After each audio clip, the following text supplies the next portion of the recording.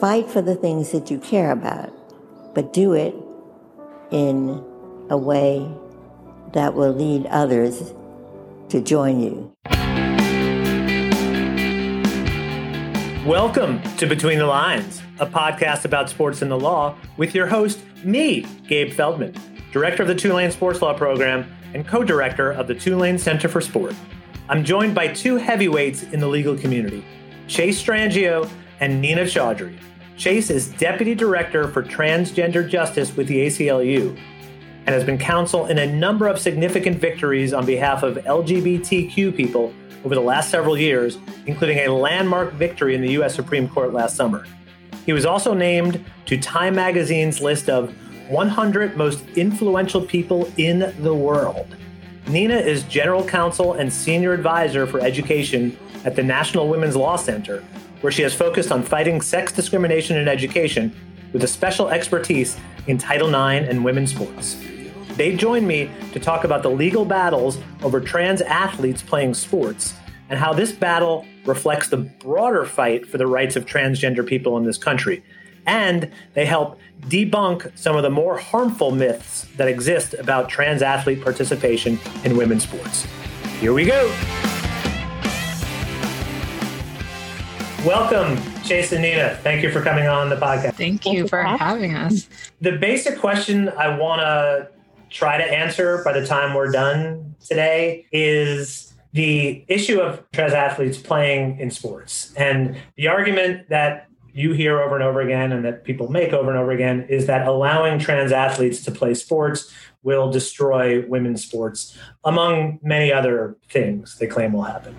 And in order to get there, particularly for most of the listeners of this podcast who have more of a sports focus than a transgender rights focus, I think it's important to back up and talk about the basic issues, legal issues around transgender rights. And starting with that sports-specific question, to me, is a little bit about asking, how do you get that chandelier to hang on the 30th floor of the skyscraper? Well, let's focus on the foundation of the skyscraper, and then we can get up to the chandelier. But there's a lot you need to know before we can get up to that level. So I want to provide the background to the listeners, and you two are the perfect people to provide that background, given your experience.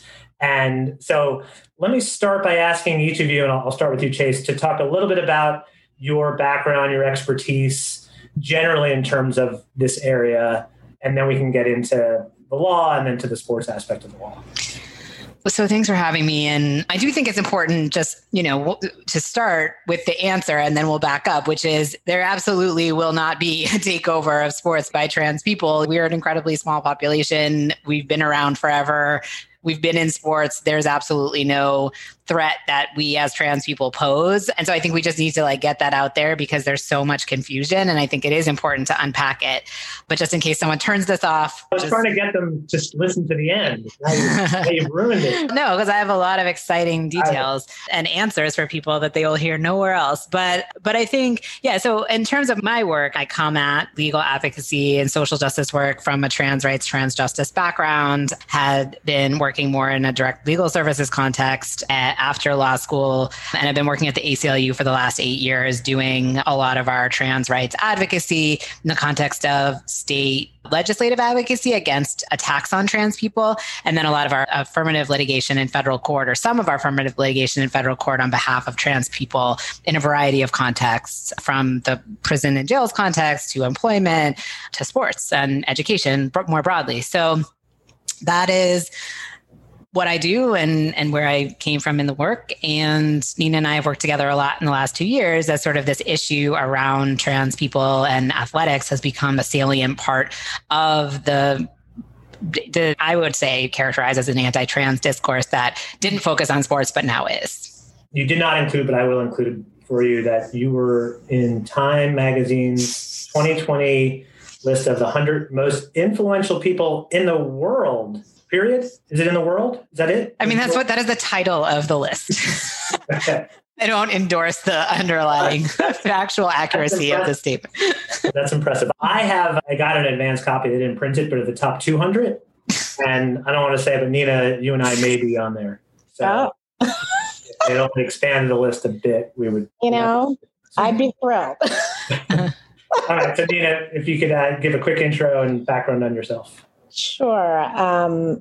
Really excited to be part of this. I am currently General Counsel and Senior Advisor for Education at the National Women's Law Center. I've actually been at the Law Center for over 20 years, focusing broadly on sex discrimination issues in education, and with sort of a special expertise in Title IX and women's sports and sexual harassment, other issues. I think the last few years, definitely Chase and I have been talking a lot more.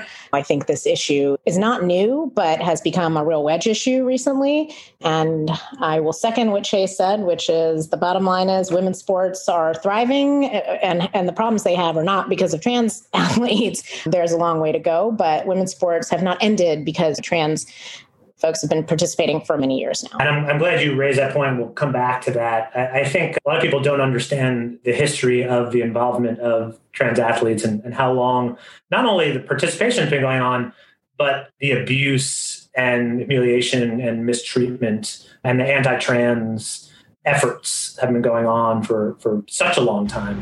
And I've discovered more of that in just doing research for here. And before we shift, I do want to say that although you're probably one of the 200 most influential people in the world, you're a chai tea lover, and I have read your chai tea recipe. And I say that, one, because I think it's interesting, and two, because I always want my guests to know that I've done not only research, but next level research. That makes me so happy. Yeah, I'm a tea snob. I fully admit that. And I love making chai, which, is part of my cultural heritage as well. And just a nice comfort thing, especially in these times. Yeah, I'll use some comfort. Okay, let me turn it over, and we'll start with Nina, with you on this one, just to give listeners the background on what one needs to know to understand how these issues will play out in the sports context and how they play out more generally, and the progression and evolution of rights in this area for trans people. And you both have lived this, but it is remarkable to see how much progress has been made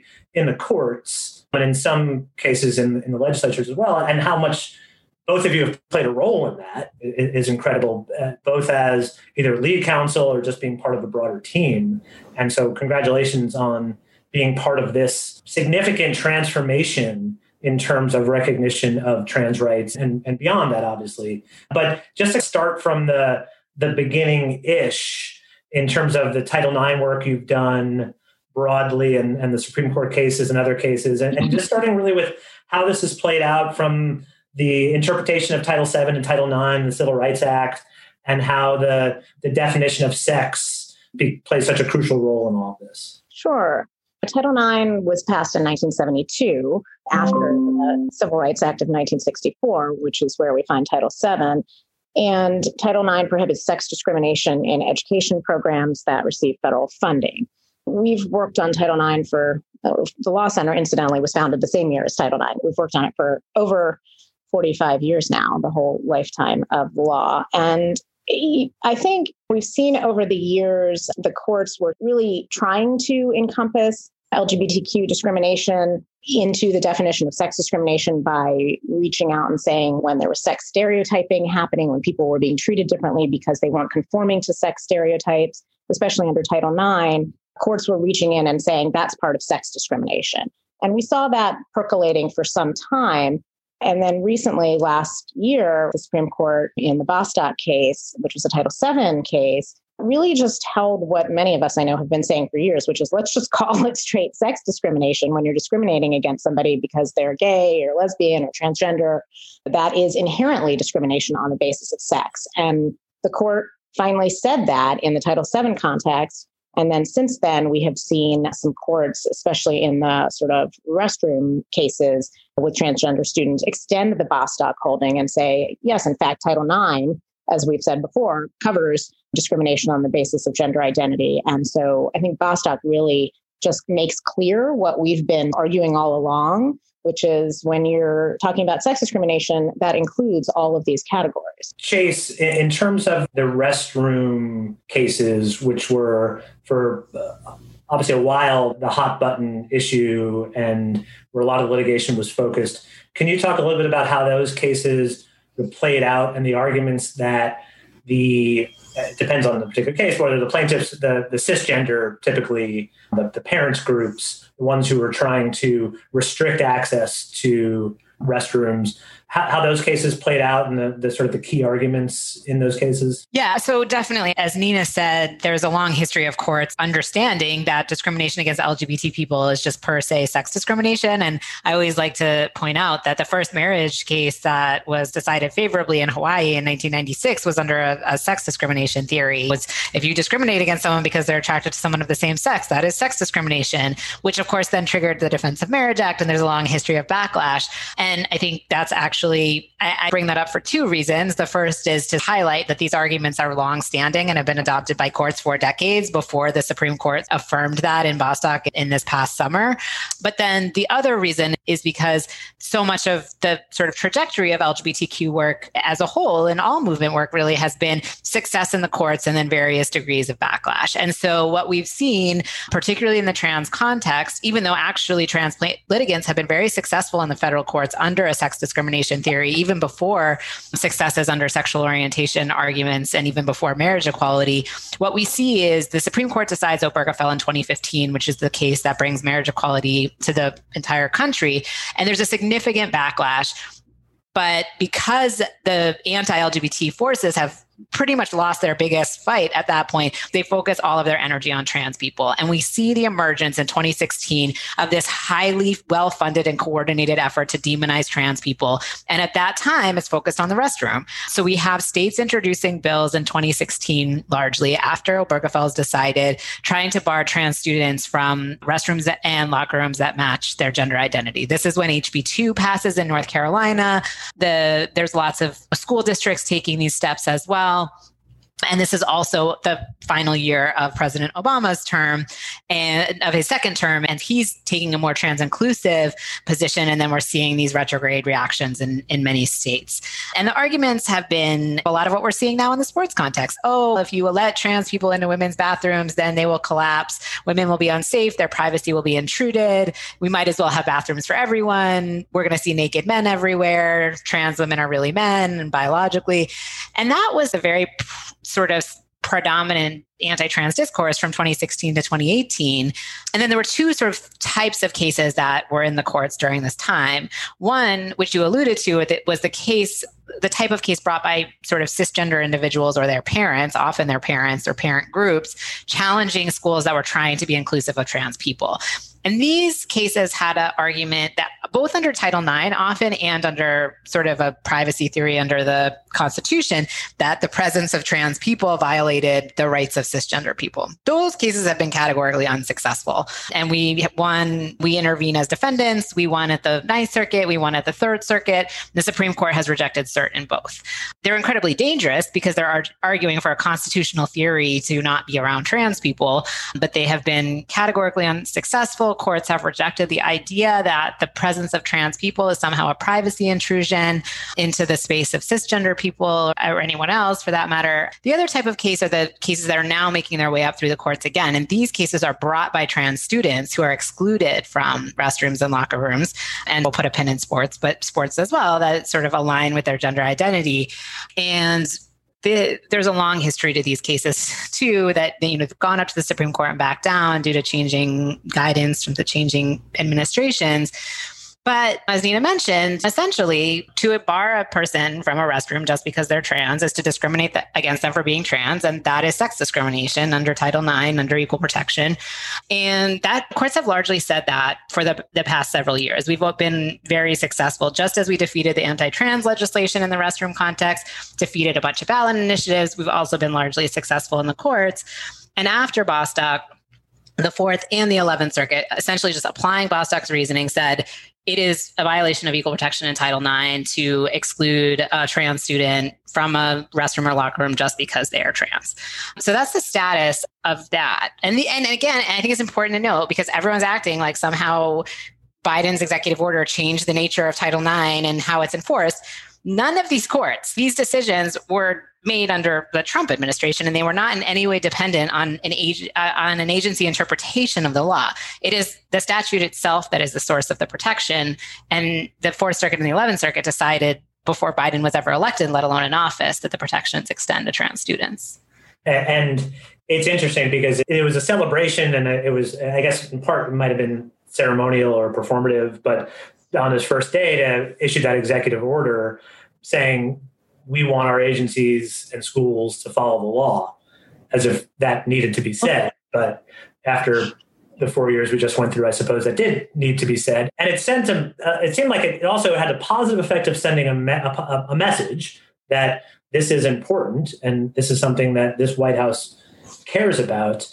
But I want to get to the idea of the backlash, that it might have had a negative effect, that this is then rallying up the anti-trans movement even more. And as Chase, you had said, I think in an interview, that the anti-trans movement or groups are not nuanced, pretty blunt in terms of their approach, and that you work in more nuanced. And so I want to help the listeners understand the nuance to the arguments. And also want to make sure, and I've tried to study this issue as much as I can over the last few years, but I certainly recognize there are significant gaps in my knowledge.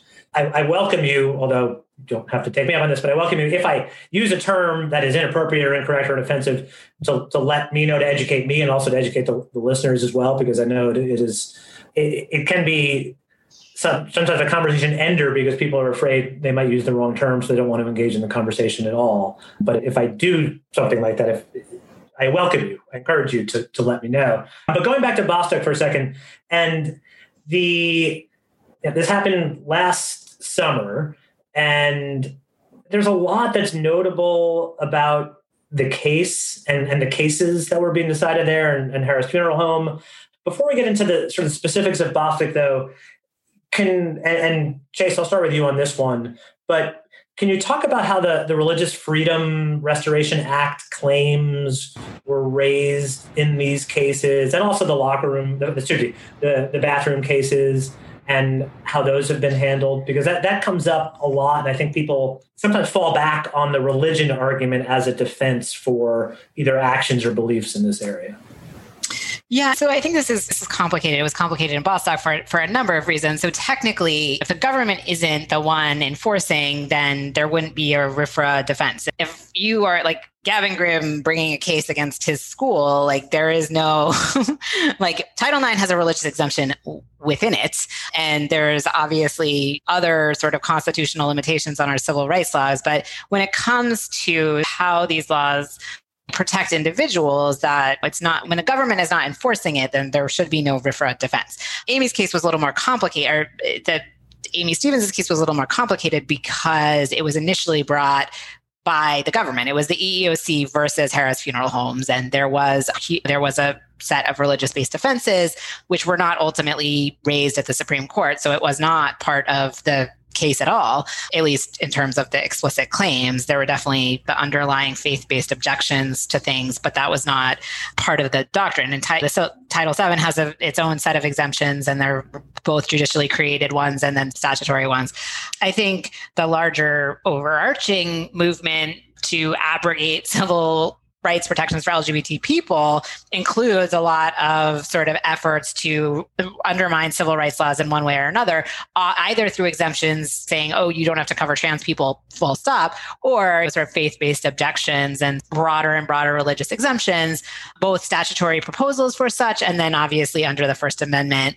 And in the Justice Gorsuch's decision in Bostock, there is at the end this question of what is not decided here, and that includes what are the extent of the religious limitations on our civil rights protections as a general matter, even though one, would have hoped that they were already resolved. And then many times in other civil rights contexts that people raised faith-based objections to including people under our civil rights laws. So I think that's very much in the background. I would say, though, that beyond like religious schools and the way that Title IX's exemption works, you can't have a religious objection to, it's not like you can't bring a RFRA defense to an individual claim. There are some questions about how it works, but by and large, if we're talking about individual students trying to enforce their rights under the existing civil rights laws, that there's sort of limitations to what types of defenses can be raised. Right. I don't know, Nina, if you want to add, and there's lots of questions already at the Supreme Court about to what extent are generally applicable laws going to be abrogated by the existing doctrine under Smith, which is a prevailing standard under the First Amendment. And there's a case called Fulton that's up at the court. So I think a lot is going to be decided soon. I don't have much to add on that. I was just going to say under Title IX, the religious exemption, we've had some concerns over the years too, because it's a pretty broad exemption that even though in writing it says that schools can't choose not to follow regulations or things that they claim conflict with their religion unless it's like a controlling tenet of an organization. The actual written text of what the exemption is sounds stricter than it actually is in practice. And really, I think in this last administration, they also opened this big loophole, if you will, in the way that schools can just inform the Department of Education that they are claiming a religious exemption under Title IX. And that's of real concern to us as well, because again, schools have used that to discriminate against LGBT students, but also pregnant and parenting students, other students, and tried to get out from under Title IX's obligations. Right. And so given Bostock and the other cases that have been decided, is it fair to say that the law is at least fairly well settled in terms of trans rights to use restrooms and just those general access cases? And that there still could be changes in the law and the court could take one of those specific cases. But where we are now, is it fair to say that battleground, those battles have been won? So, yeah, I would say, first of all, it's established that trans people are protected under existing federal non-discrimination laws that prohibit discrimination based on sex after Bostock. I think it's like any sort of, once you get to the question of coverage, there's lots of applications. And then I would say the application of Bostock to the restroom, locker room context has not gone back to the Supreme. Bostock was just decided in June. I've been at the ACLU for 8 years and we've had a Supreme Court case every single one of those years. So I who knows what will happen, but Gavin, one of those the Fourth Circuit decision on this question is, the cert petition from the school district is going to be filed in the next 2 weeks. Although Gavin's 45 years old now, law making change quickly. But yeah, I would say we have won all of those cases. Like I think there was one case that was an outlier many years ago, but by and large, there's a consensus in the courts and that it has maintained. And so that's, I think, a pretty well-established law that obviously the Supreme Court could disrupt, which we were afraid they were going to do with the Title VII cases, but it should be a straightforward application of Bostock and a consensus in the lower courts. I don't know, Nina, if you feel this. No, I was just going to say, I hope it's established. It certainly seems to us like it's established, but you never know. I ask it because I think there are still plenty of people who think that don't realize or don't know that is settled law and think that's still a contested issue, which is a totally separate conversation. I was going to say there are plenty of people who almost 50 years after Title IX was passed in general, name your issue, but we're talking about sports here. They're not in compliance to date. And I get reporters all the time saying to me, why do you think that is? And I was like, I don't know, but there's no excuse. So yeah, I think it's important to note that the courts are very clear on what the law is and that but I think the leading officials in Texas, for example, would disagree and decide that it's not important to follow the law. And I think you can look, doing state legislative advocacy, it is incredibly not convincing to tell a state legislature that they're in violation of federal law. That is either exciting to them or of no interest. And so I think so what they're thinking, I don't know. I do think a lot of the general public, and that more importantly, is unaware of the amount of consensus on the nature of legal protections for trans people, which is why when Biden says, I'm going to follow the law, and it becomes a controversy, it's so strange because I'm like, no, he didn't do anything. It was nice, especially after Trump, but he just said, we're going to follow the law. That's it. And so I think that is important to reiterate as much as we can, that if you have a complaint about it, your complaint is with Congress or your complaint is with the Supreme Court. If you want your president to follow the law, as many of these people I think do, then you're not mad at Biden, you're mad at someone else. On the Bostock decision, were you surprised by either the specific outcome or by the division in the court? Because as an outsider to this, seeing Gorsuch the majority and have the 6-3 split that way just generally was a surprise. And then even reading some of the language in the dissent, both from Alito, well, more so from Kavanaugh, I was still surprised by some of even the language used in the dissent. But let me ask you the first question first. Were you surprised at all, either by the breakdown or by the outcome? We litigated the whole case for Gorsuch. So if we were going to win, it was going to be to him. It was a ode to Gorsuch and textualism. But I still didn't think we were going to win. When you're briefing a case like that, you're just in despair and stressed and all of the things. I think it was the best possible outcome that we could have imagined in terms of it was briefed a certain way. It was adopted, our reasoning in full. I was surprised about the chief. Never thought we would get him. Didn't get him in marriage. And this is statute, but he's not known as a textualist, so it wasn't necessarily. I thought if it was going to be 6-3, it would more likely be Kavanaugh. And based on Kavanaugh's weird question and argument, I thought his dissent made a lot of sense in terms of and it was patronizing and irritating. I almost Alito's dissent more. It's just hate me to my face. Don't congratulate me on the progress. But I'll say that it was as someone who was in the briefing and worked on it and gave my life to it. I never imagined winning in a lot of ways after Kennedy retired and everything, but I think Gorsuch was the right target. I think it was amazing that we got the chief. And yeah, it's like to this day, June 15th will be like one of the best days of my life. I don't know on your end what. I just want to say first, thank you, because I wasn't as involved in the briefing. Others in my organization were, but as somebody who wasn't as intricately involved in that, but was watching, I was also pleasantly surprised. I think I was in a state of despair in general about the Supreme Court. Yeah, I think the opinion, it just felt like such a vindication, again, because I think many of us who have been participating, and some more than others, but working on these cases over the years, like we've filed a number of amicus briefs in these bathroom cases, and we've followed the evolution of the law under Title IX, and it just seemed so obvious but to get this Supreme Court to say that was honestly shocking. I was just like, wow, that's great. And I had actually highlighted on my notes here that portion of Kavanaugh's opinion that was patronizing. So you've already answered that question, but I will say that I've had a lot of conversations recently with very conservative people about the trans athletes in sports question. And there's at least, the conversation starts with, I admit that trans people can identify any way they want, as if they had to give permission for that to happen, but that they're not fighting that part of it. They're just fighting the sports part of it, which in some ways I think is a win, because at least you're past that first fight and then just onto the Yeah, I guess the question is like, what good is your ability to identify a certain way if the whole world is going to force you not to? And so I think, yes, I do think we're over some threshold hurdles sometimes. There used to be a no, like you can't even, but I guess the question is like, what does it mean to sort of respect someone's quote unquote to self-determine, but then also use the power of the government to force them back into some sort of either closet, or it's like, what, then it's just what don't ask, don't tell. You can feel it inside, but you have to go to school and you're assigned sex. I think that's where it feels more like that. Right. So let's then transition into the sports context and into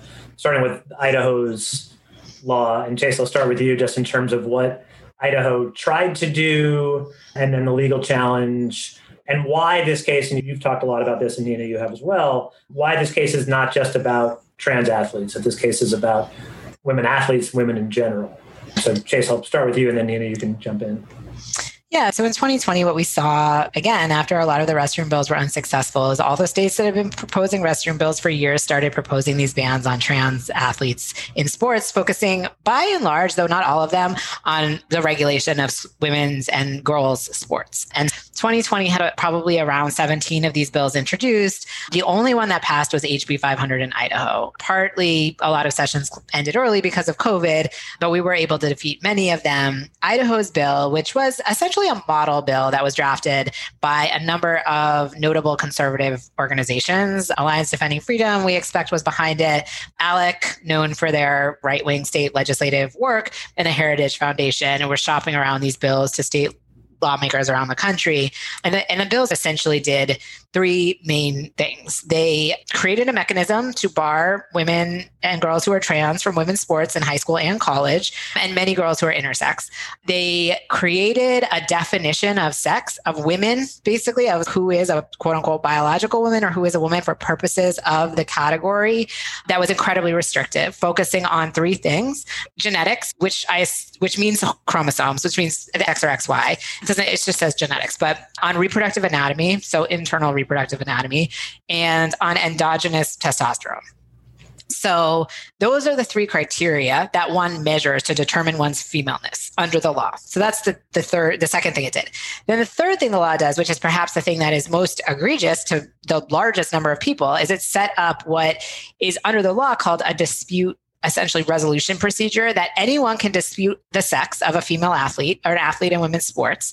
And in order to prove that you are a quote female for purposes of women and girls athletics, you have to prove your femaleness, again, like it's relatively unclear, by coming forth, proving that you either have XX chromosomes, that you have internal reproductive anatomy consistent with what we consider to be female, or endogenous testosterone levels at a certain level, which again, we don't actually measure endogenous hormones because there's lots of things that we have pediatric endocrinology experts in the case that are like, none of these things are things that we measure. And so those are the things that it did. And we sued the ACLU along with Legal Voice and the law firm of Cooley LLP sued Idaho with several theories that it violated equal protection based on sex discrimination and trans status discrimination, violated Title IX, and also infringed the privacy rights of all athletes in women's sports by imposing upon athletes in women's sports and not men's sports this burdensome procedure whereby your sex could be disputed at any time and you would have to have some sort of testing to prove your womanhood or femaleness or whatever the law sort of categorizes it as. And we had one cisgender plaintiff and one transgender plaintiff. And ultimately the law was enjoined and is currently on appeal at the Ninth Circuit. What's interesting is I think most people who were following the case knew about the trans plaintiff, but not the cisgender plaintiff. And the cisgender plaintiff turns this into, or I think makes it clearer why this is a broader issue. And it's not, if you want to say, I only care about this if I'm trans, this is not just impacting trans people. This can infringe on women's rights more broadly. And that the cisgender athlete's complaint was that she might get labeled or questioned as whether or not she was actually a woman and then have to go through this procedure, this invasive procedure. And as I understand it, the law set up something where you could basically challenge anyone, whether it's in good faith or not, and then require them to go through this procedure. And so this could impact anyone who is trying to participate in women's athletics. Nina, can you talk a little bit about that in terms of the intersection of kind of your work and also then in the LGBTQ work and how this kind of comes together as really one issue or just multiple sides of one issue? Yeah, this is something we've been flagging for a while now, right? That these laws are obviously extremely harmful for trans girls and trans individuals in general. This one was targeted, as many of them are, I think, against trans girls. But because the law allowed, people to question anybody to question any woman or girl, it affects also cis women and girls who don't conform to sex stereotypes. And in particular, one of the things we highlighted in our brief is how these laws will disproportionately harm Black and brown women and girls. In particular, Black women are routinely targeted, shamed for not conforming to white feminine expectations and stereotypes. Look at Serena Williams. She has been drug tested more than anybody in tennis. She has been just the subject of horrible racist narratives saying that she's male or masculine, just awful things. And these laws are going to fuel more of that. So I think that was something that we really focused on in our brief, because I think that's often also missing from a lot of the discussion that we hear. And so, yeah, we wanted to make that clear that this is going to hurt everybody. And we also talked about intersex athletes as well in the brief. Right. Yeah. And the invasiveness and the process of challenging whether someone is a woman or not, just doing additional research, I'm sure you are both very familiar with this, but I imagine most people are not. The history of it in the 1936 Olympics, when there were two female runners, and they were both accused of being men. And just the sort of humiliation about it, and the story that I hadn't heard until more recently read about was that I'm forgetting her name now, but the athlete who won the gold medal was hugged and groped by Hitler. And Hitler said something to the effect of, we could use people like you on our side, or you have the ideal body type. And it's just all of it is just so horrifying. And this is 1936, and it obviously continued to get worse in terms of how women were treated. But whether someone was trans or not, and intersex or not, just they said you look too much like a man or you don't conform to our stereotype of a woman. And not only in terms of athletic participation, but just the anti-trans laws in general, and how this is, the more I studied it, the less it became a sports issue, and the more it became just an anti-trans issue again.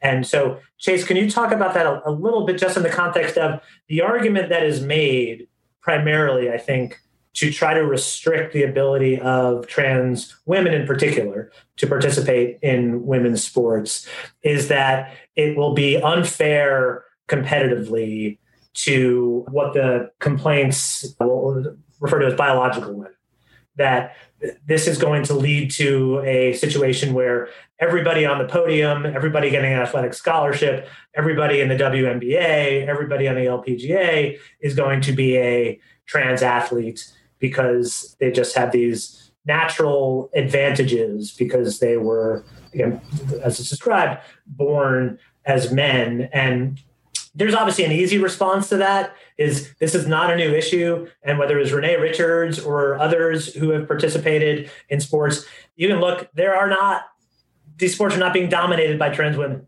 And in fact, they're not even being won at any level by trans women. They're not getting the scholarships. They're not making it to the Olympics. They're not winning medals. They're not taking over, I think, for lots of reasons. But Chase, can you talk a little bit about some of sort of the specific reasons in terms of both science and then just maybe the more sort of legal political response to that argument that this is going to destroy women's sports?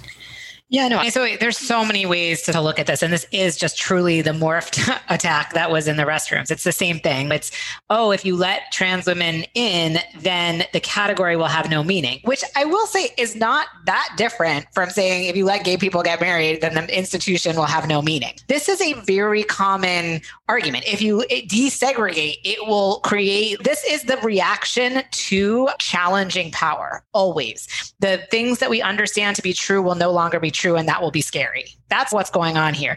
But as trans women and girls have been participating in women's sports for decades, if not longer, and we just have not seen the categorical takeover. And in fact, no trans person, no trans woman has ever qualified for the Olympics, let alone won a medal. Currently, in all of the rhetoric around trans people taking over sports in the United States, nobody can point to a single competitive trans girl athlete at the high school or collegiate level currently competing in sports in the US. Out of the tens and thousands, if not hundreds and thousands of athletes, zero. So again, we're talking about a made up thing. I think that the other thing is that people will trot out these quote ostensible sort of categorically true, typical performance differences between boys and girls, between men and women, and then just apply them to trans women. Like say, trans women are the equivalent to non-trans boys. And there's so many reasons why that's not true. From the biggest picture reason, and one of the reasons why we don't see trans people taking over anywhere or even participating is because there is so much discrimination against trans people. So if you're a trans girl in middle school, your experience, I will guarantee you, is very different than your cisgender male counterparts. So there's already the toll of the experience of discrimination and the fact that nobody wants you, not nobody, but like in the world, it feels like nobody wants you. And so there's the discrimination aspect. The other thing that I think people have to understand is that many young trans people are taking some sort of medical intervention. Should they have to? No. But a lot of people do have to as part of their medical treatment, and hopefully they have access to it.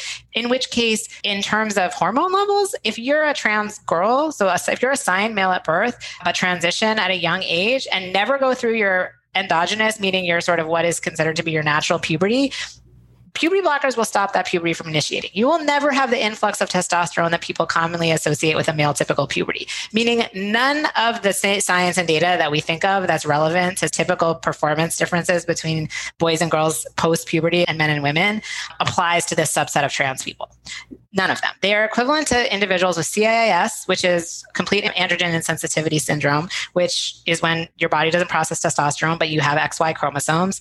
And at the Olympic level, it was in the horrible periods of sex testing, it was determined that there was no, even when we're talking about the most elite sports where you're regulating like down to an overly specific amount, that anyone who has this condition where your body doesn't process the testosterone, that you categorically compete in the women's category, no question. So any trans girl with XY chromosomes, there's no advantage that even under the science that's being brought out by opponents of trans participation would have any of that testosterone. And the sad irony is that as states are trying to prevent trans people from getting access to. Exactly. So this is all happening under a rubric where people at this simultaneously in almost every state trying to both ban trans youth, saying you always have this advantage, and then say also we're going to make it a crime for you to get healthcare, which again, I think is why it's important to remember that this is part of a larger project targeting trans people and transness and is not in fact about sports. And again, we know it's not about sports because there are close to zero people playing sports in any of these states. No one can point to any trans athletes.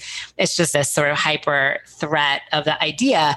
But I want to go back to something Nina said, which I think is incredibly important, is that all anti-trans policies and laws are at their core part of a patriarchal anti-woman project and regulating women's bodies first and foremost. And I think whenever I post about anything related to trans athletes in sports online, I get a million replies with just like pictures of people who I assume people think to be trans women who are just tall or strong and be like, see, this is so unfair. But that's the very thing that athletes in women's sports always have to deal with. The idea that they're subject to this policing of their bodies, particularly brown and Black women. If really what we're scared of are tall women in sports or strong women in sports, what we're opening the door to is just the over policing of women's bodies in sports. Brittany Griner is 6'9", and it's like, this is not, and my clients in Connecticut who are trans runners, who are the people being trotted out as the greatest threat to sport, are 5'6". And our bodies are so variable. And it just is not true that it's this simple, oh, there's this one tall trans woman and therefore sports are going to collapse. No, you're like a huge WNBA fan. The variation in the bodies is absolutely. And I want to say that so many of these proposals that we're seeing, they're targeting K through 12 kids. So first of all, as we've been saying, this is not new. Trans kids have been trans athletes have been playing on teams forever. So we have athletic associations at the high school level, right, in 19 states that have inclusive policies that allow all athletes from K through 12 to play for the team that reflects their gender identity. So this has been happening for a long time. But also at bottom, this is about kids wanting to play.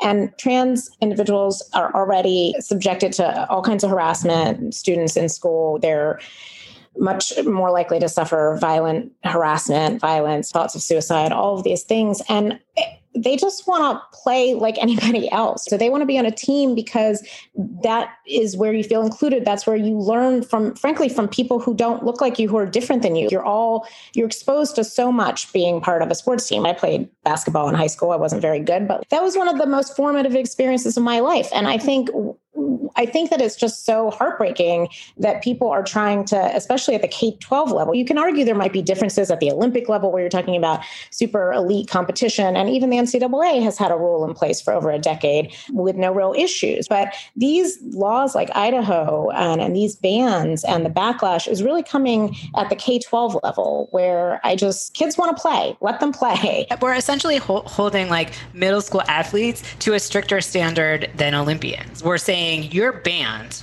altogether. Like you don't get to play at all. It's just think about what that does when you're already going through puberty. It's like, God, who, like as an adult, you're like, thank God I'm through this horrible time. But like, we're putting this on kids who are navigating. And right now they're navigating a pandemic.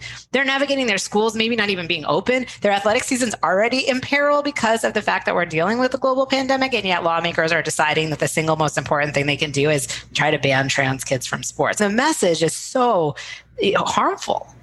And that's what makes the Idaho bill so shocking, that it was signed into law in end of March 2020. It's right as the pandemic was, I think it was just one of the scariest times in all of our lives. And as you said, state lawmakers said, not only should we continue to meet, but we should make sure we move forward with this law because that's going to protect all of us. And just two other notes on that. Abigail Shrier, who she loves me. Yes, yeah, I'm sure, and I'm sure you love her. But she is the author of, among other things, Irreversible Damage: The Transgender Craze Seducing Our Daughters. And she wrote a lengthy, I think it was an op-ed, about how allowing trans women to participate will destroy women's sports. And I think a lot of her language and arguments have been co-opted and are now being trotted out there as talking points for the anti-trans and anti-trans in sports, including saying basically that there'd be no FloJo, there'd be no Serena Williams, that Allison Felix wouldn't be able to compete because high school men are faster than she is, and that Kavanaugh and like lots of others, that we want them to participate and be welcome, but they should be in their own category. And just the parallels with sort of the gender neutral bathrooms and just this is all seems like this is the same set of arguments over and over again, where the goal is, as Chase said, it's not about competitive equity. It's not about protecting women or girls. And a lot of these folks who are anti-trans are also anti-women. It's not like they are in the rest of their time trying to protect women's rights. Now, there are some, obviously, feminist groups that are anti-trans.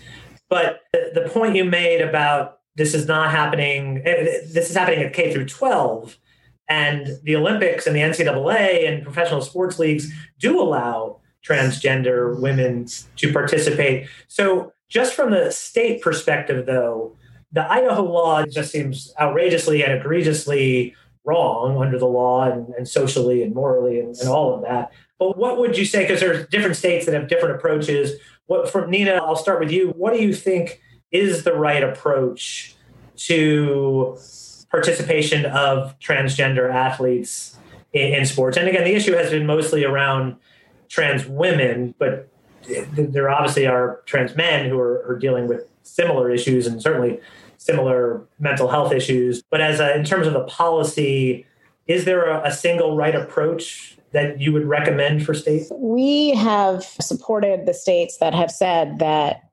students should be able to participate consistent with their gender identity, period. So again, we're talking about kids.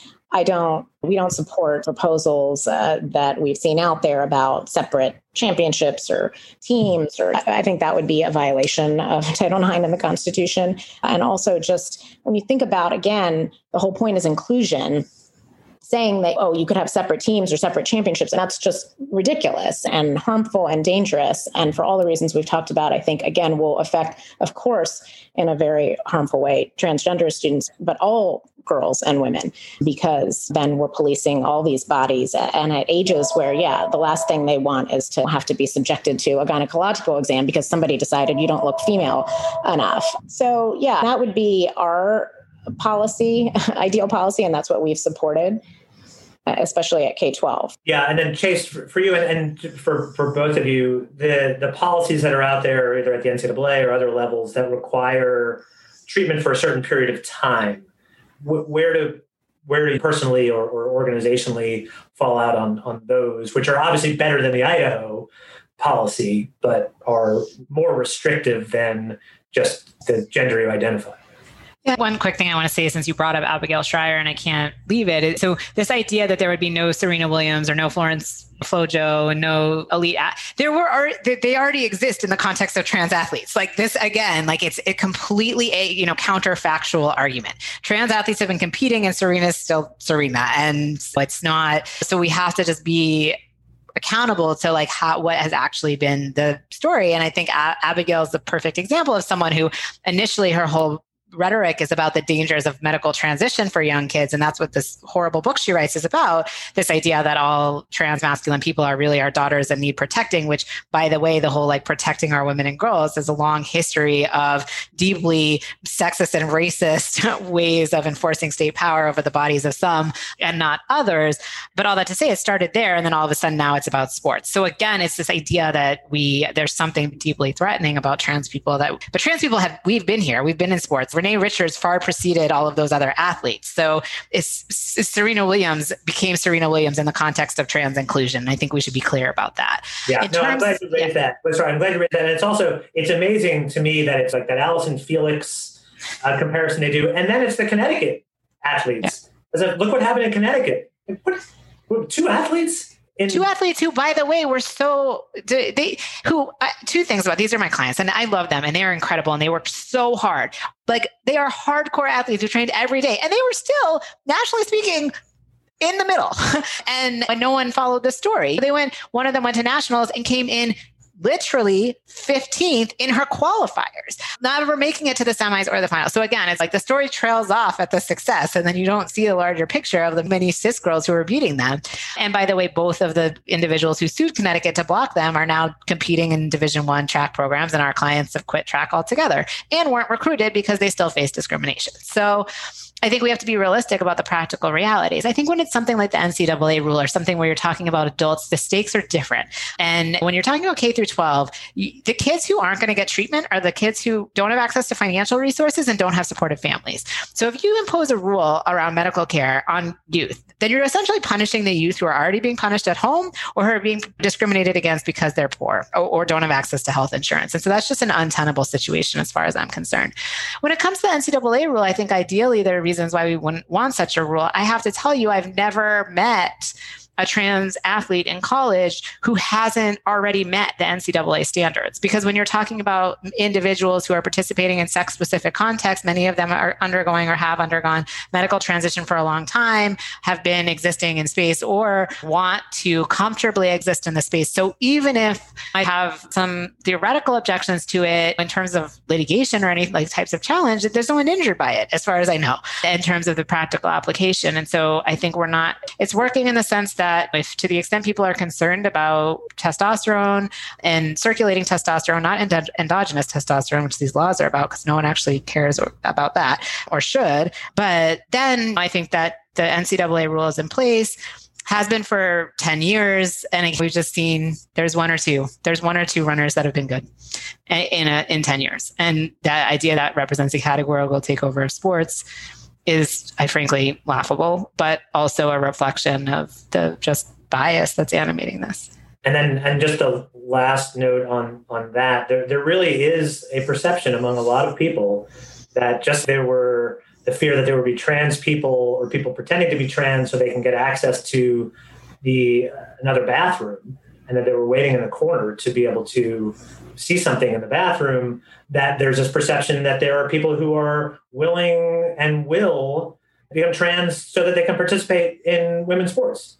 That you've got a man who is a good athlete and decides, you know what, I want to win a gold medal, so I'm going to become a trans woman and then I'm going to dominate. And that there are these sort of trans people hiding in the corners, waiting to take over bathrooms and athletic events. And I just can't imagine how trans people feel about that sort of perception. And it goes to what everything you've both been saying, that this is about just anti-trans. This is not about your fear of sports or your fear of privacy in the bathroom. And just the last note, I know I've kept you guys longer than I said, but the ones where it seems clear to me that it is about anti-trans are the healthcare laws that are now being introduced and how restrictive they are, where we could say that the sports issues were about protecting sports and protecting competition and protecting women, but you can't say any of that about the healthcare laws. There, I imagine, I'm not imagine, but I know the argument is, well, we need to protect these children and we need to protect their bodies, and that this might be a phase they're going through and that they shouldn't make such consequential decisions early on. But the fact that some of these laws wouldn't allow this medical treatment or medical care until they're 21, is this, again, are these laws just being animated by the same thing that's been animating all these other laws, that this is part of the backlash and trying everything that they can, whether it's through the ADF or through ALEC or other groups that are out there, that they want to defeat trans people, and this is another avenue to do it? Is that what we're seeing? Yeah, I think we're seeing it's coinciding with this rise in anti-trans rhetoric coming out of the UK and the US, funded in large part by the Christian, but also being leveraged in the public discourse by a lot of sort of pseudo-intellectuals who are staking their name and career on this set of ideologies. I think We're talking, though, about, a lot of these laws would make it a felony punishable by life in prison to treat trans youth up to the age of 21, which at 21, so it's not about young children when you're talking about 21, first of all. And second of all, all the laws have an exception for non-consensual surgeries on intersex infants, who those surgeries are known to have harmful consequences, and those are infants. So it's not even about consent. It's about normalizing bodies in a certain way consistent with what is seen to be aligned with what we want people to have their bodies look like when based on understandings of maleness and femaleness. We see that in the healthcare laws too. I think also speaking to this idea of the mythic person who's going to pretend to be trans. That was the huge part of the restroom discourse. Even the other side admitted that they made it up entirely. But it's also, in addition to being just deeply offensive, I love being trans, but who would just take this on to win? It is a nightmare situation that we're dealing with in terms of the amount of discrimination, particularly for trans femme people, particularly to trans femme people of color, with rates of violence and discrimination. But even if you take what is seen to be the most affirming policy like Connecticut, which allows participation in sports consistent with gender identity, you can't just walk in and be like, I'm trans. You actually, even that policy, it's like you have to have consistent identification in your school records. So you'd have to then also it would have to be quite a con. And at that point, either you are trans and you just whatever, or this is never going to happen. And I think just being realistic, it's like there is no person waiting to win a medal who's going to undergo the pain and scrutiny and trauma of all this. That is just at its core an anti-trans argument. It was proposed in the restroom context, it was proposed in the locker room context, and it's now proposed here. And it's just ridiculous. You've heard it a million times too. Yeah, I was going to say it reminds me of things that people say about survivors, sexual assault survivors coming forward and lying and suing people. And I always say, who would put themselves through that? The retaliation, the shaming, the blaming, it's ridiculous. Nobody's making up this stuff. And yeah, I think I had another point and I completely forgot. I'm sorry. So one last point and then a final question. But Nina, I think this is in one of the briefs you wrote, but it was interesting that people now seem to be some people seem to be falling back and look, I'm not discriminating against men or women. I'm just discriminating against someone who was a man and now is becoming a woman. And the way that I think it was a district court judge had put it, that would be akin to saying, I'm not discriminating against someone who's Christian or Jewish.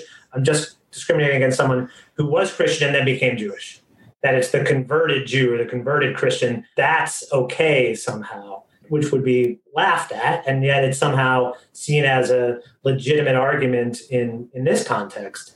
But last thing I want to just ask you both, and you've both talked about this, but given that this is obviously a constant battle on many of the issues you're working on. And Chase, I've been following your tracker and this sort of, here's a horrible thing that's been introduced today. Here's a horrible bill, a horrible statement that's been made. And I forget who it was, someone on Fox News butchering this discussion. But the advocacy in this area for those who are not involved professionally in it, but are supportive of it and want to help, what would you recommend? I'll start with Nina and then go to Chase in terms of people listening or just people in general to make a difference either at the state level or the national level, or what have you seen has been not only effective, but has been something that has kind of lasted. That's not I'll tweet one thing or I'll go to one walk or one rally, that has actually been sustainable and effective. Yikes, that's a tough question. I will just say, and this is not at all an answer to that very deep question, but that people can certainly follow our lists and sign up for Chase's and ACLU's things, because when there are cases, we do need some organizations to sign on, individuals to sign on. I think we need everybody to, frankly, talk to people they know, people in their family, try to educate people, because I think so much of this is just ignorance, fear, not really understanding the issues, not maybe having met a trans person. And so I think the more we can talk about these issues with our kids, with our friends, with our families, the more maybe we can make some change at a small level. The education piece is where I've obviously tried to, well, not obviously, but I try to focus on as an educator. And this may be an old stat, but I'm sure you both heard it, that people, I think in this country, were surveyed and asked how many people have seen a ghost versus how many people have met a trans person. And more people indicated that they've seen a ghost than had met a trans person. And just how meaningful and powerful it is to meet someone who is trans and to get a better understanding of that they're not the boogie person in the corner, and all of the challenges that trans people face in terms of the discrimination and the mental health issues and the elevated levels of suicide and bullying. But sorry, Chase, go ahead. You were. Yeah, no, I mean, so I think it's really hard. Like with any movement, it's like, how do we affect change? And we need to have leveraging everything at all times. We need the people who are litigating. We need the people who are advocating in the legislature, who are making art, who are on TV, who are talking to their families and friends, who are organizing. It's all part of how we make change in the long run. I would say, on that, the ghost statistic is raised in the film Disclosure on Netflix, which I would highly recommend seeing, because it's a film that traces the history of representation of trans people in Hollywood, in film and television over the last 100 years. And why I think it's so important is because it highlights for us how, yes, people maybe think they haven't been thinking about these issues, but have been fed stereotypes and notions and have internalized them. We all have, I have. And it was actually, I worked on the film Disclosure on that, but I think that it's been an incredibly profound film for people to see, because it goes through like really old footage that people have internalized, but then things like The Crying Game or Ace Ventura, which have huge transphobic storylines that you like maybe saw and didn't think about at the time. Silence of the Lambs, or all of the Jerry Springer episodes. And so how much were you internalizing and not realizing? And then how much work does it require to unpack all of that? And so I do think, go watch Disclosures on Netflix. It's on Netflix. It's so many people have Netflix. If you then sit with it and think, God, what have I thought about? And how do I unpack that? And then also, I like to challenge myself and others. If you see a pregnant person, don't ask them if they're having a boy or a girl. Don't organize your entire life around sex categories before you even ask another meaningful question. Because I think we're entrenching these categories in ways that are actually harmful for everyone. And in some ways, it's like, I'm 38. When I was a kid, I think there was less toys and clothes that were organized around like incredibly binary productions of sex. In some ways, like you had Lego and overalls and things that were a little more sort of neutral. And now there's a backlash, and we're seeing there's like boys' clothes and girls' clothes, and here's the card for your 5-year-old girl and your card. It's like, or your 2-year-old. Like your kid it's going to eat the cart.